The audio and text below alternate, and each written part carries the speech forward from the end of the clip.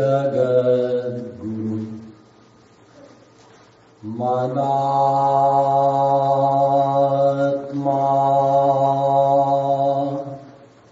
सर्वभूतात्मा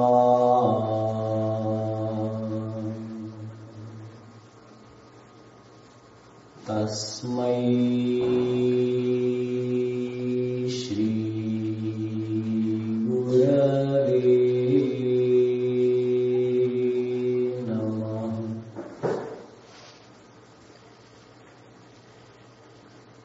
बर्हापीडं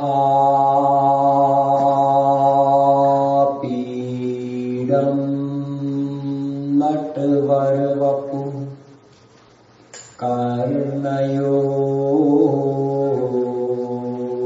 कर्णिकारम्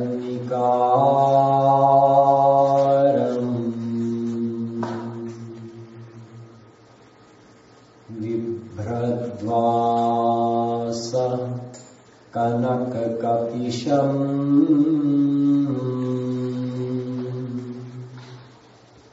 वैजयन्ती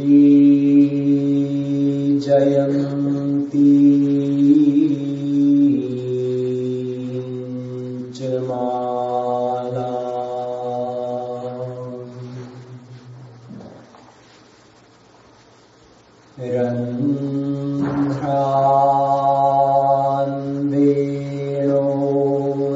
रन्ध्रान्वेणोरधरसुधया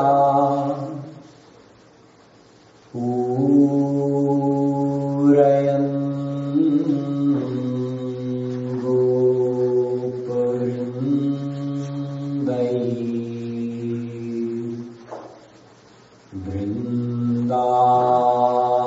वृन्दारण्यं स्वपदरमणम्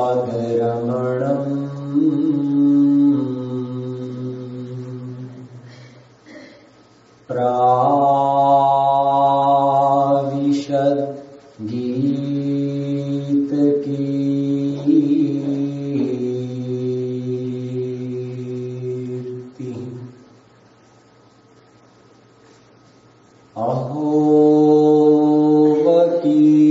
अहोवकीयं स्तनकालकूटम्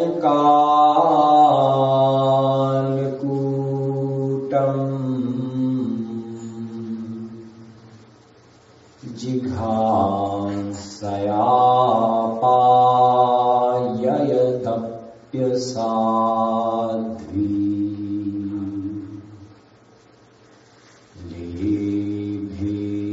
गतिं धात्र्युचितां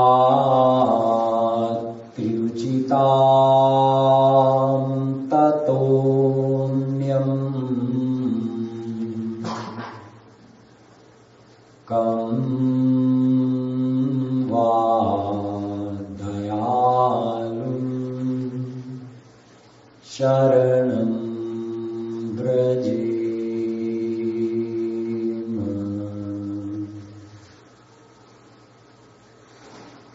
यो ब्रह्माणं विदधाति पूर्वं यो वै वेदांश्च प्रणोति तस्मै तत्त्वं हदेवमात्मबुद्धिप्रकाशम्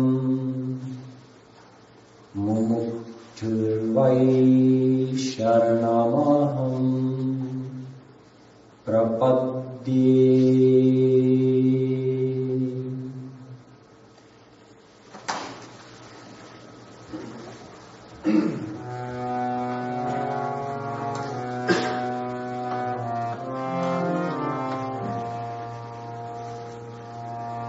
Radhe Radhe Govind Govind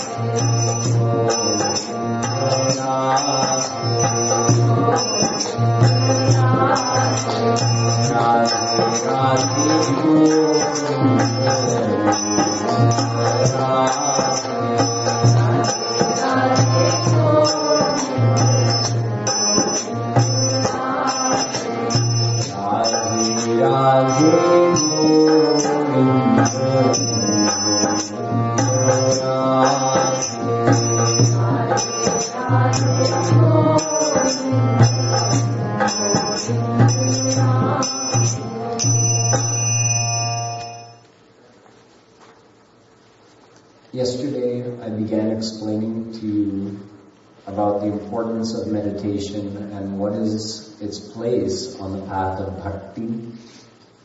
And I left off with the question regarding the ultimate goal of a soul's life.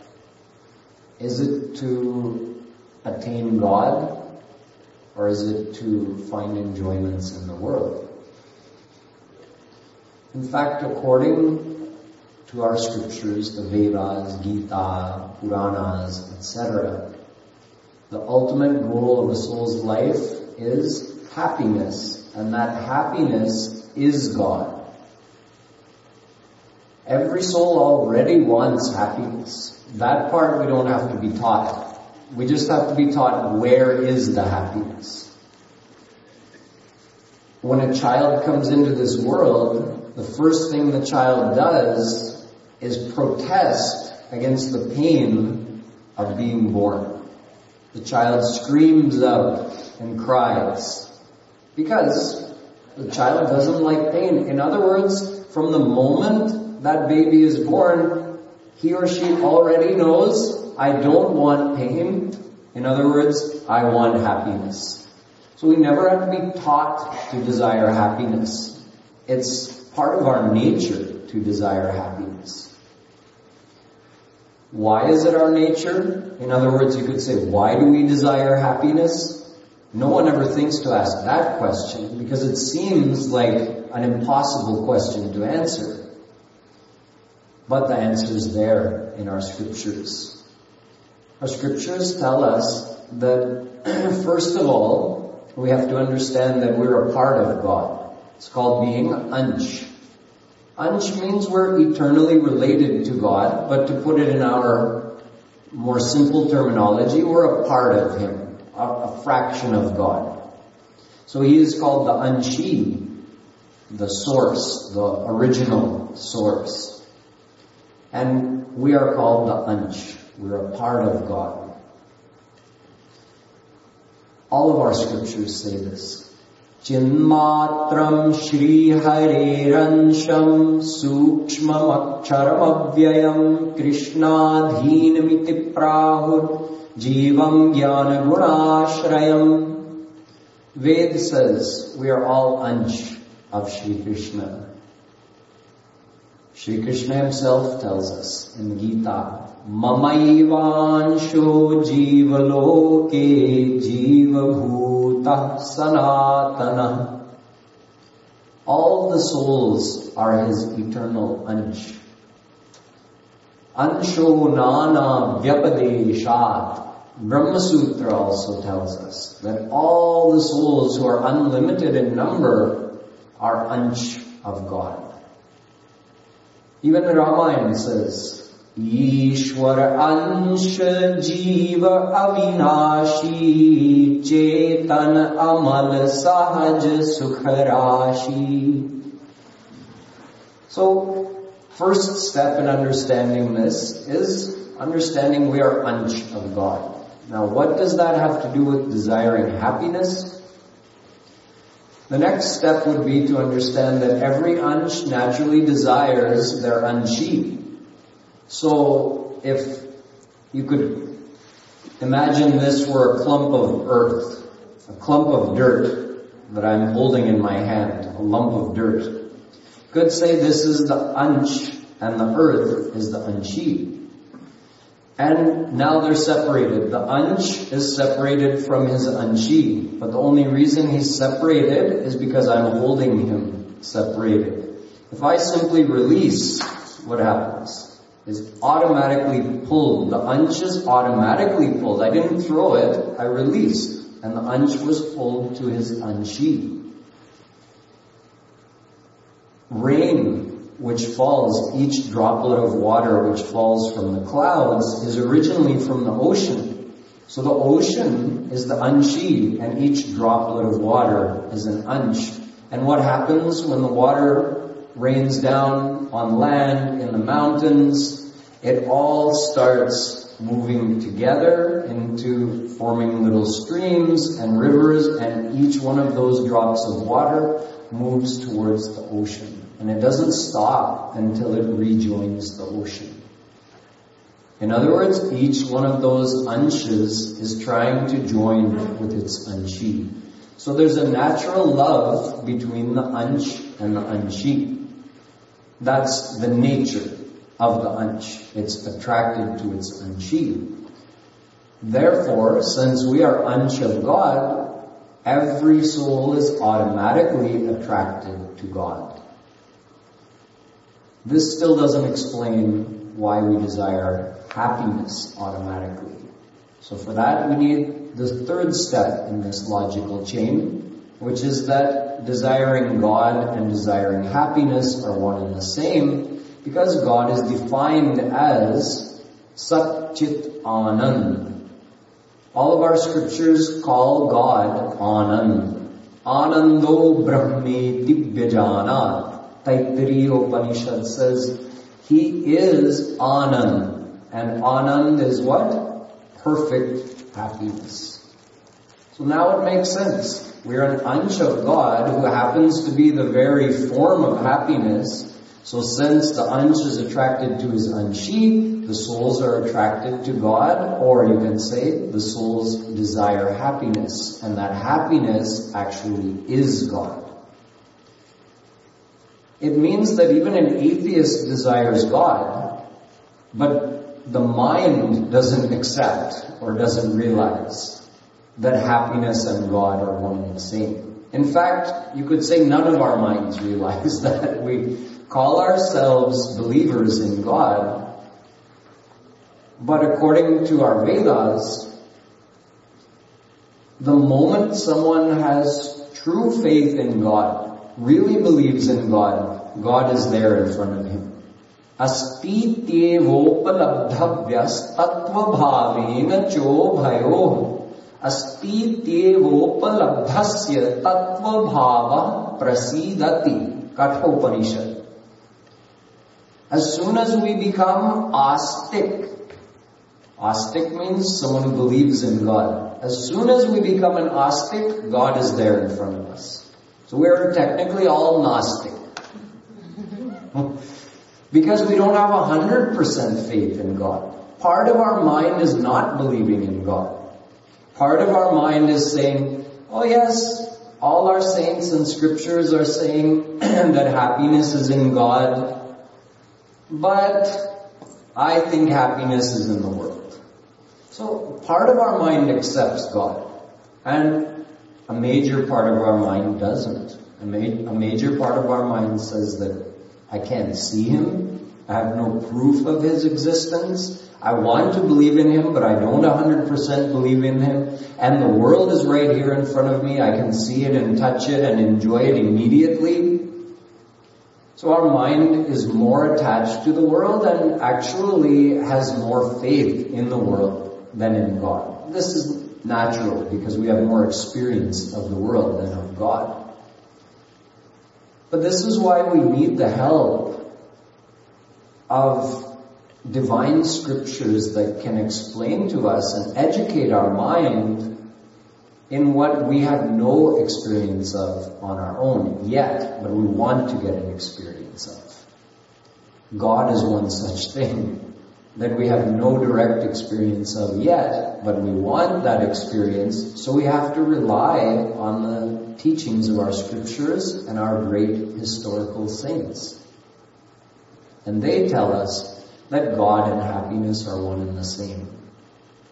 This week, as I describe meditation, we'll be learning how to gradually increase the percentage of our surrender to God. Gradually increase our belief in God. This is what we'll be learning this week. Today we have a few more basic philosophical points to cover so that our mind, we have to have the whole idea of meditation in the proper context. So we'll finish with that today, and from tomorrow we'll have a little more time to actually discuss the practical aspects of meditation, how to do it, troubleshoot meditation so that you can find, where you're having trouble, how can we solve those problems. So, we understand that the scriptures are telling us God is perfect happiness, and that perfect happiness is defined as Sat Chit Anand, which you could say is the chemical formula for God. Here in this world you can analyze everything down to a chemical formula. Well, we have a chemical formula for God as well. Substantially, He is Sat Chit Anand. Anand, as you know, means bliss or happiness. But not as a feeling in the mind. I'm telling you substantially. So just like sugar or honey is the very form of sweetness. The sweetness and the sugar are not two separate things. The sugar itself is the embodiment of sweetness. Similarly, God Himself is the embodiment of Anand. He is substantially happiness. And that happiness is further defined as being Sat, which means that it is true happiness, which is everlasting. The happiness of this world is not considered Sat. It is considered Asat. Asat means fake. Now, we experience it in our mind, so we could certainly argue that if I experience it, how can it be considered fake? Everything is relative. If you have a diamond and a piece of coal, technically it's the same thing, right? The diamond is just the coal that was subjected to much higher pressure and it became a diamond. Technically it's the same thing, but if you hold this and you hold this, you'll say this is real and this is fake. Ye sat hai, ye asat hai.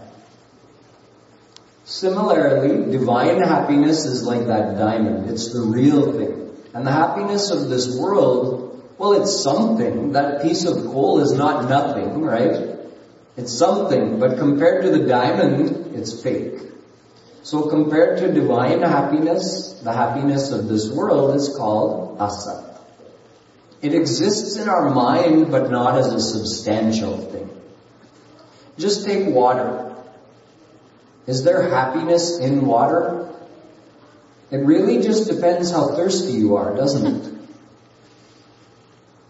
If you went on a hike in the sun the whole day and didn't drink any water, then at the end of the day, when you get your hands on a glass of water, that water will give you a lot of happiness. But if you just drank down a liter of water and someone puts the same glass of water in front of you, instead of getting happiness from it, you'll get unhappiness from it if you're made to drink it. So how could we say that there's happiness in the water? In fact, even when you were very thirsty and you started drinking the water, the first gulp gave you maximum happiness, and the second gulp gave you less happiness than that, and the third one less than that, and you kept drinking until the happiness went away, completely stopped. Then there was no happiness left in the water. So that simple example proves to us that happiness does not exist as a substance in anything in this world. If it did, we could get the same amount of happiness from the same thing all the time. Take another actual quality of water. It's wet, right? When it's in its liquid form, it's wet. It's wet for everybody all the time. It doesn't matter how much water you pour on your head, it never stops being wet. It's wet for me, it's wet for you, it's wet for everybody. It doesn't matter what mood you're in, what time of the day it is, who you are. So that's a fact. But the happiness in an object is not a fact in that way. It is completely dependent upon the state of our desire for that object in that moment. And the more we interface with that object, the more our desire starts to reduce, and we start to get bored of that very same thing that was giving us happiness. And then we have to move on to something else. Later we can come back to that thing when we've had a break and our desire has had a chance to build back up for it. Then we can again enjoy it. But there's no stable happiness in anything in this world, because happiness does not exist in any person or anything. It only exists in our mind. It's a creation of our mind. Take a person. Maybe the first time you meet a stranger, you don't feel anything positive or negative towards them. Then you start spending more time together. They're no longer a stranger. They become your friend. You start thinking about all the good qualities this person has. You dwell on them in your mind. When you're away from them, you keep thinking about that person. And the more you think about the good qualities of that person, and the more you think of that person giving you happiness, or you think about the possibility of that person, the hope that this person will give you happiness, that process of positive thinking in the mind is developing an attachment to that person. Then, the more the attachment grows, automatically a desire to be with that person keeps coming in the mind in the same extent as your attachment to that person, which is in the same extent to the amount of thinking or chintan you did about the person. So through your repeated thinking about the person, you created the attachment, which wasn't there on day one when you met them, when they were a stranger. So you created the attachment. Because of that attachment, a desire dwells in the heart to be with that person. Then when you are with the person, when you first meet with them, you experience the same amount of happiness in proportion to your desire to be with them, which was in proportion to the attachment. In other words, we created the experience of happiness. Now, the same person that when you had met, when they were a total stranger and you felt no happiness in meeting with them, now when you meet with them, you feel happy. Why? Because you created that experience in your own mind. I'm not telling you it's wrong. I'm just telling you the way it works. The same thing can be reversed. You can start dwelling on the faults of that person that used to give you happiness when you met with them. And you can become so negative towards that very same person that now when you meet them, instead of getting happiness from meeting them, or instead of being neutral, now you feel unhappy when you meet them. What happened? You reversed your thinking. That's it. So both the experience of happiness and unhappiness that we get from people or the objects of the world, that experience is a creation of our own mind. So this is why it is not considered to be real happiness. But divine happiness is not a state of mind, it's an actual divine substance.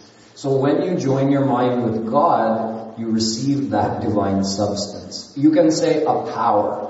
Power and substance in the divine world is the same thing. Just like matter and energy is the same thing in this world. So God gives us that divine power, which is divine happiness. So that's a permanent, stable situation once you get that divine happiness. Whereas the happiness in this world, it's always very fleeting and temporary. That divine happiness is also called Chit. Chit means that God Himself is alive. He's a divine being. He's not just an energy. In this world, everything, all the objects of the world are just called Jada. Jada means they have no life, they have no mind, they have no consciousness.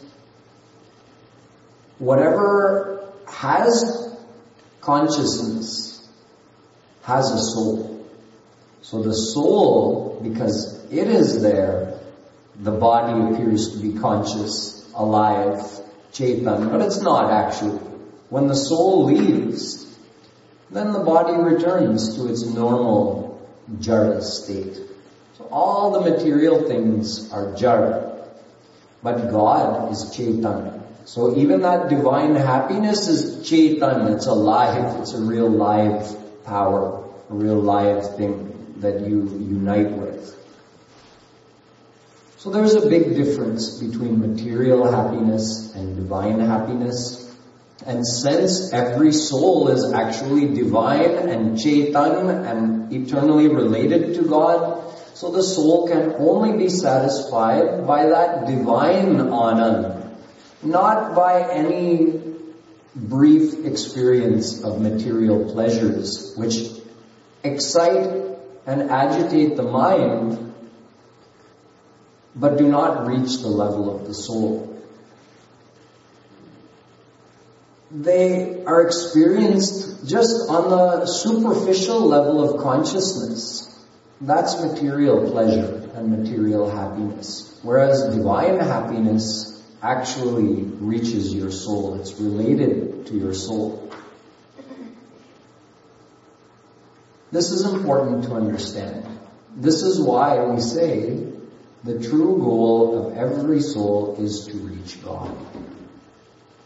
After all, we are His Ansh, and He is our Anshi. We're eternally related to Him, so our soul wants to join with God. Plus, He happens to be the actual form of real happiness. And since we want happiness, we can actually get that happiness only by reaching God. The things in this world make us feel happy, but not on the deepest level, and not forever, and not in an unlimited amount. And only when we get unlimited, everlasting happiness, which is related to our soul, will we be perfectly satisfied. And that is only possible when we reach God. So now we understand, at least intellectually, why the goal of a soul's life is to reach God. I also explained to you that it's the mind which is important. When we're talking about will we get happiness from this world, will we get happiness from God, what will we do? Everything is decided by the mind. Atmanagvam rathinam vidhi shariragvam rathamevatu buddhim tu sarathim vidhi manah pragrahamevacha indriyani hayanahur vishayansteshu gocharan atmendriya manoyuktam bhoktetyahur manishina Vijnana sarathiyastu manah pragrahavannara sodhvana paramapnoti tad vishno paramam padam. Kathopanishad describes our whole personality. That we are technically the soul, but soul itself doesn't do. It's the mind which is the doer. So in this description, it is told that our human body is like a chariot, and the soul is the owner of the chariot who sits as the rider in the chariot. There are some horses pulling the chariot, 5 horses. Those horses are our senses. And the path being trod by the horses are the objects of the senses of this world. There is also a driver of the chariot who's holding the reins. The driver is called buddhi, our intellect. And the reins are called man, our emotional mind. So the driver is our intellect, who is supposed to be directing, holding the man, the emotional mind, and that guides the activities of the senses, which pulls the body in a certain direction, and all of that determines which way the soul goes. This chariot has been given to us in order to reach our home. Our home meaning God. But we can only reach our home if the mind, if the intellect is educated that where is home.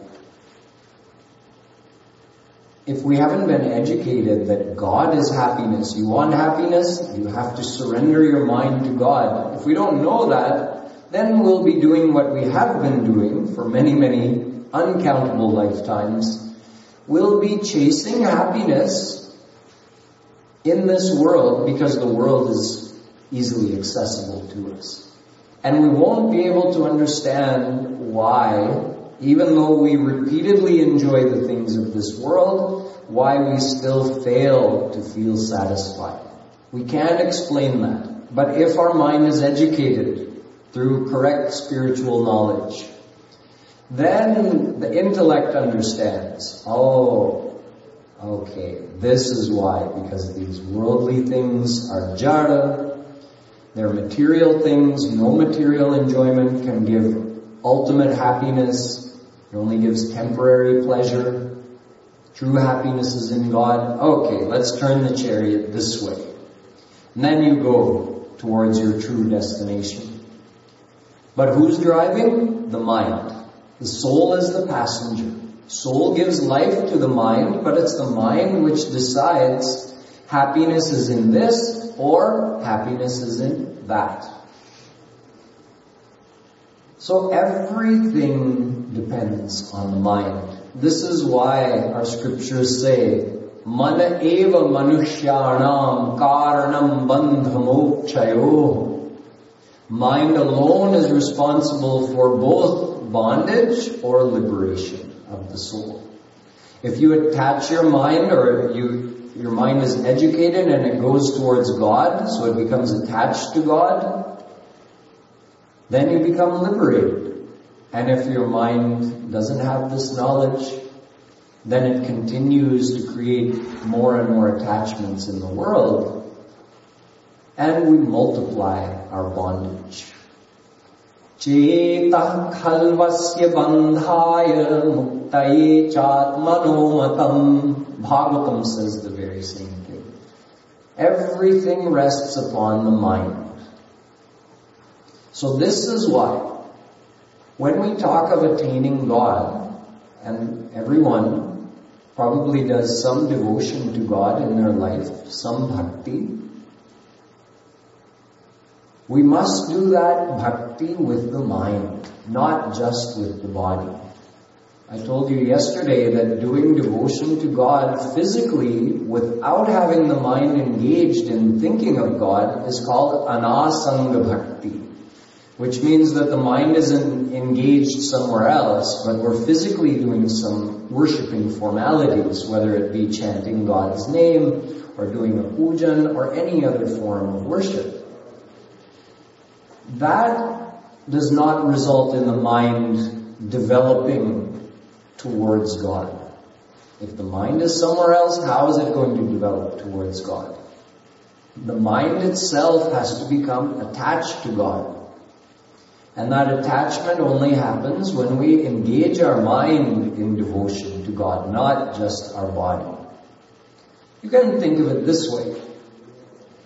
There are many types of Bahiranga Bhakti, Bahiranga Sadhana. Bahiranga means external. There are many forms of external devotion that we do with our hands and feet and eyes and ears, but there's only one form of internal devotion. That's when you remember God. So Antaranga Bhakti, Antaranga Sadhana, Antaranga Upasana, that can only be done with the mind. You can't do that with any other sense or any other body part. Sometimes people say, oh, let's go to the mandir and listen to the katha. Listen to the stories of God. Listen to the philosophy about God. Usse kaan pavitra ho jayenge. My ears will get purified from that. It's a way of talking, people say. Like, if you do seva in the mandir, they say, haath pavitra ho jate hain, sharir pavitra ho jate hain. Your hands get purified, your body gets purified. It's fine. Nothing wrong with that.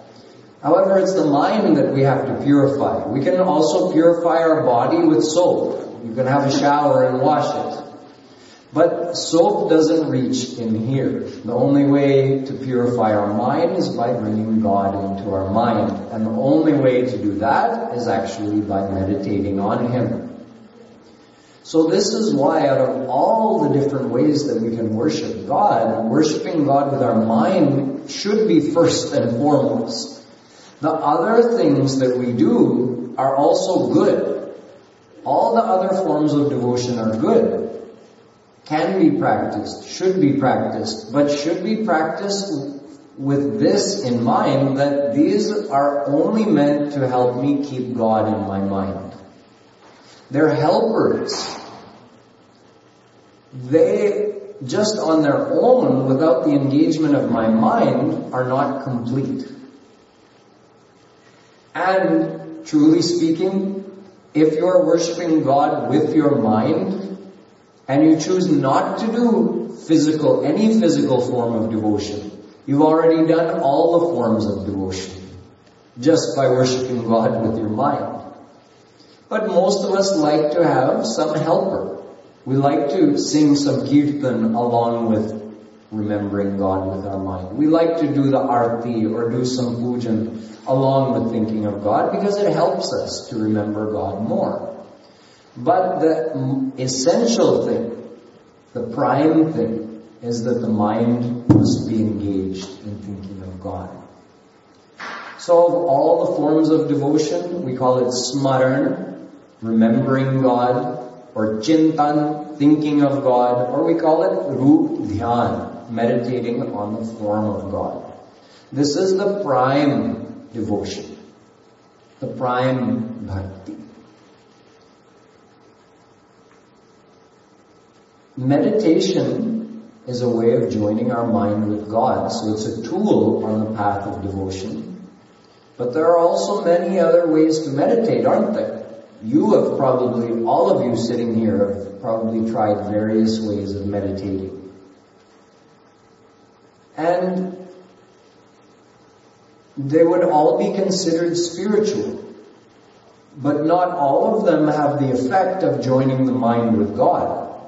See, if the mind is not joined with God, how will it get purified? God is like pure water.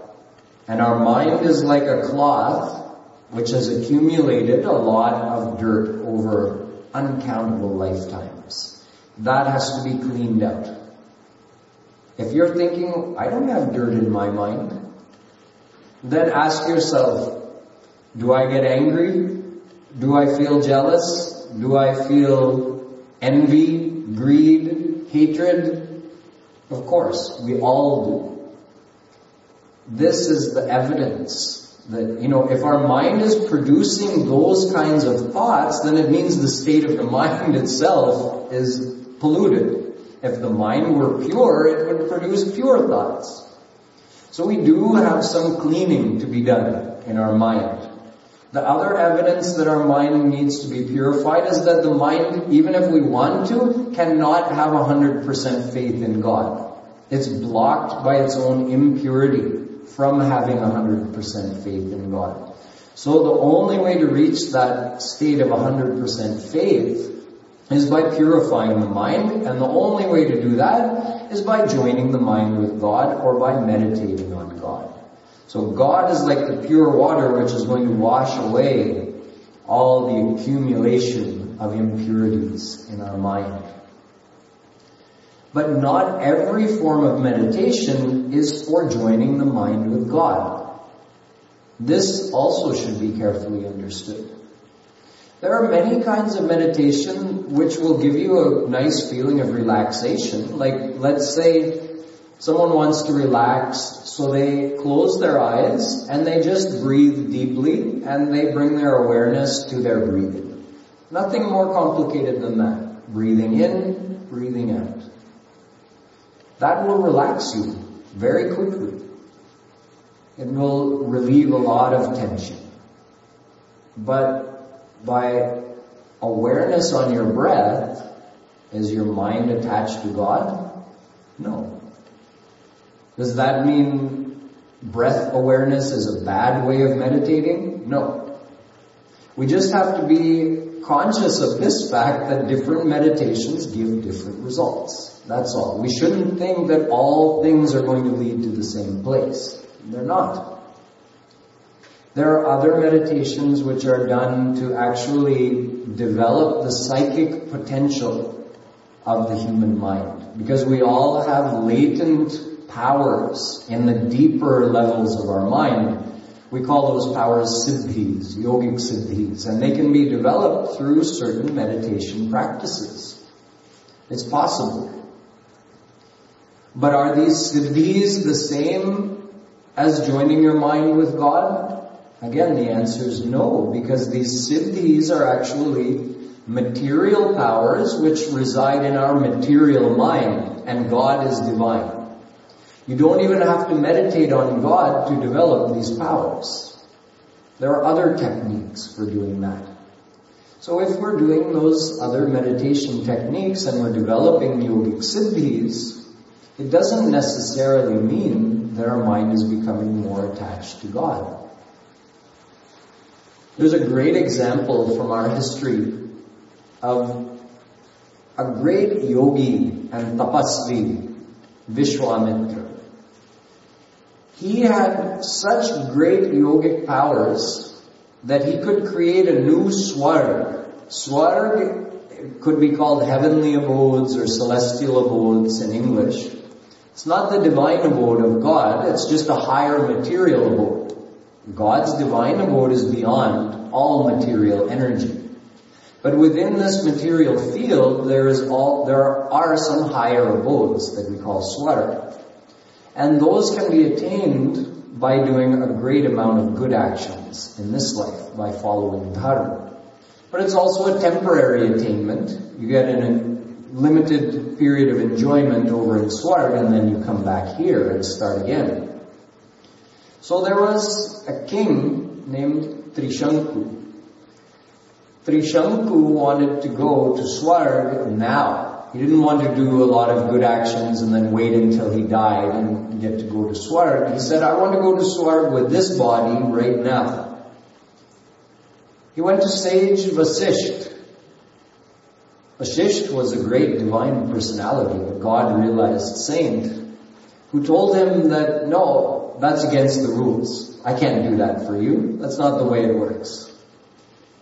So Vishwamitra, who considered sage Vasisht to be his rival, although sage Vasisht did not consider Vishwamitra to be his rival, but Vishwamitra always felt jealous of sage Vasisht, that he was such a great God-realized personality, and he felt that he wanted to be at that level. So he said, oh, King Trishanku, I'll send you to Swarga right now to show to Vasishtha that he had that power.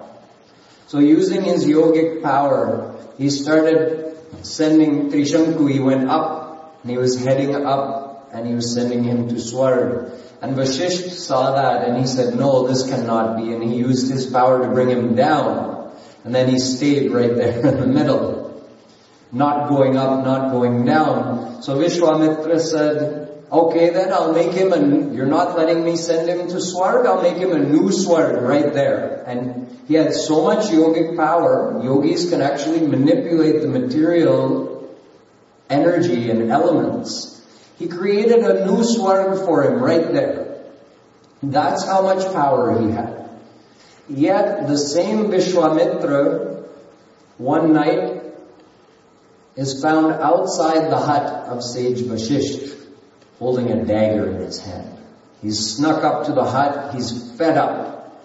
Tonight I'm going to kill him. I'm so tired of being number 2 to his number 1. And as he approaches the hut, he hears sage Vasishtha in the dark, lying, not yet fallen asleep, talking with his wife. And his wife asks, who's the greatest yogi? Who is the greatest tapasvi in this world right now? Sage Vasishtha said, oh, it's Vishwamitra. Vishwamitra was amazed that he would be praising him. But he said, but if he could just get over that one thing, that anger he's got, if he could get over that, then that would be a great thing. Vishwamitra saw himself. Look at me, I'm outside his hut, ready to pounce in there and kill him. And he's praising me, but pointing out this fact that I have so much anger. So he went, he knocked on the door of the hut and presented his dagger to sage Vasishtha and fell at his feet and told him why he had come. And that now he was surrendering to him and would he please grace him. The point of that being that even though Vishwamitra was at such a high level, that he had such powers we can't even imagine, and no such yogi exists in the world today with such powers, yet he was still under Maya. He was under the material power because he still had all the defilements of Maya, anger, jealousy, hatred, just like we have. As long as someone is under Maya, they have all of those mental problems that can only be removed through devotion to God.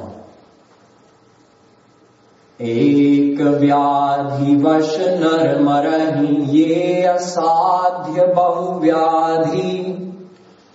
Tulsidas Ji says, people suffer from so many mental afflictions. A person can die from even one physical affliction, and yet we are suffering from uncountable mental afflictions. Nonetheless, we are alive. It's amazing. How can those mental afflictions like anger, greed, hatred, etc. be removed? He says they're asadhya. There's nothing that can cure them. Nema dharma achar tap yog yajna jap dana bheshaj puni kotin kariya rujna jahi hariyan. No amount of good action, no amount of yoga, no amount of austerities, no amount of intellectual study, no amount of charity. He's saying all these are great good things, but even they do not have the power to fully purify the human mind. There's only one thing. Raghupati bhakti sajivan muri. Devotion to Raghupati, devotion to Sri Ram, devotion to God is the only thing that can purify the heart. The same thing is told by Sri Krishna in the Bhagavatam. He says, Dharma satya-dayapeto vidya-va tapasanvita mad-bhaktya-petamatmanam na samyak prapunati. Great good action, great dharmic actions with truthfulness and renunciation, or even great knowledge and austerities. These things, nasamyak prapunati. They cannot fully purify the heart. What can? He says, mad bhaktya. Only my devotion can fully purify the heart. Katham vinaro maharsham dravata va cetasa vina vinanandashru kalaya shuddhed bhaktya vinashaya. Also from Bhagavatam. He tells that until your heart becomes attached to me, or until I come into your heart and your heart melts in remembering me, and you actually cry tears to meet me, and you feel a thrill in thinking of me, until that happens, how will your heart be purified? It can't be. Bhakti punati mannishtha shvapakan api sambhavat. However, he goes on to say that if someone does do devotion to him with their mind and attaches their mind to him, then even the most impure heart can very quickly be purified through true devotion to him. So, we understand that meditation is not just meditation. There are different ways of meditating. They're all good. They all will give some benefit, but they all may have different goals. So we have to understand what is the goal of this particular way of meditating. What benefit will it give me?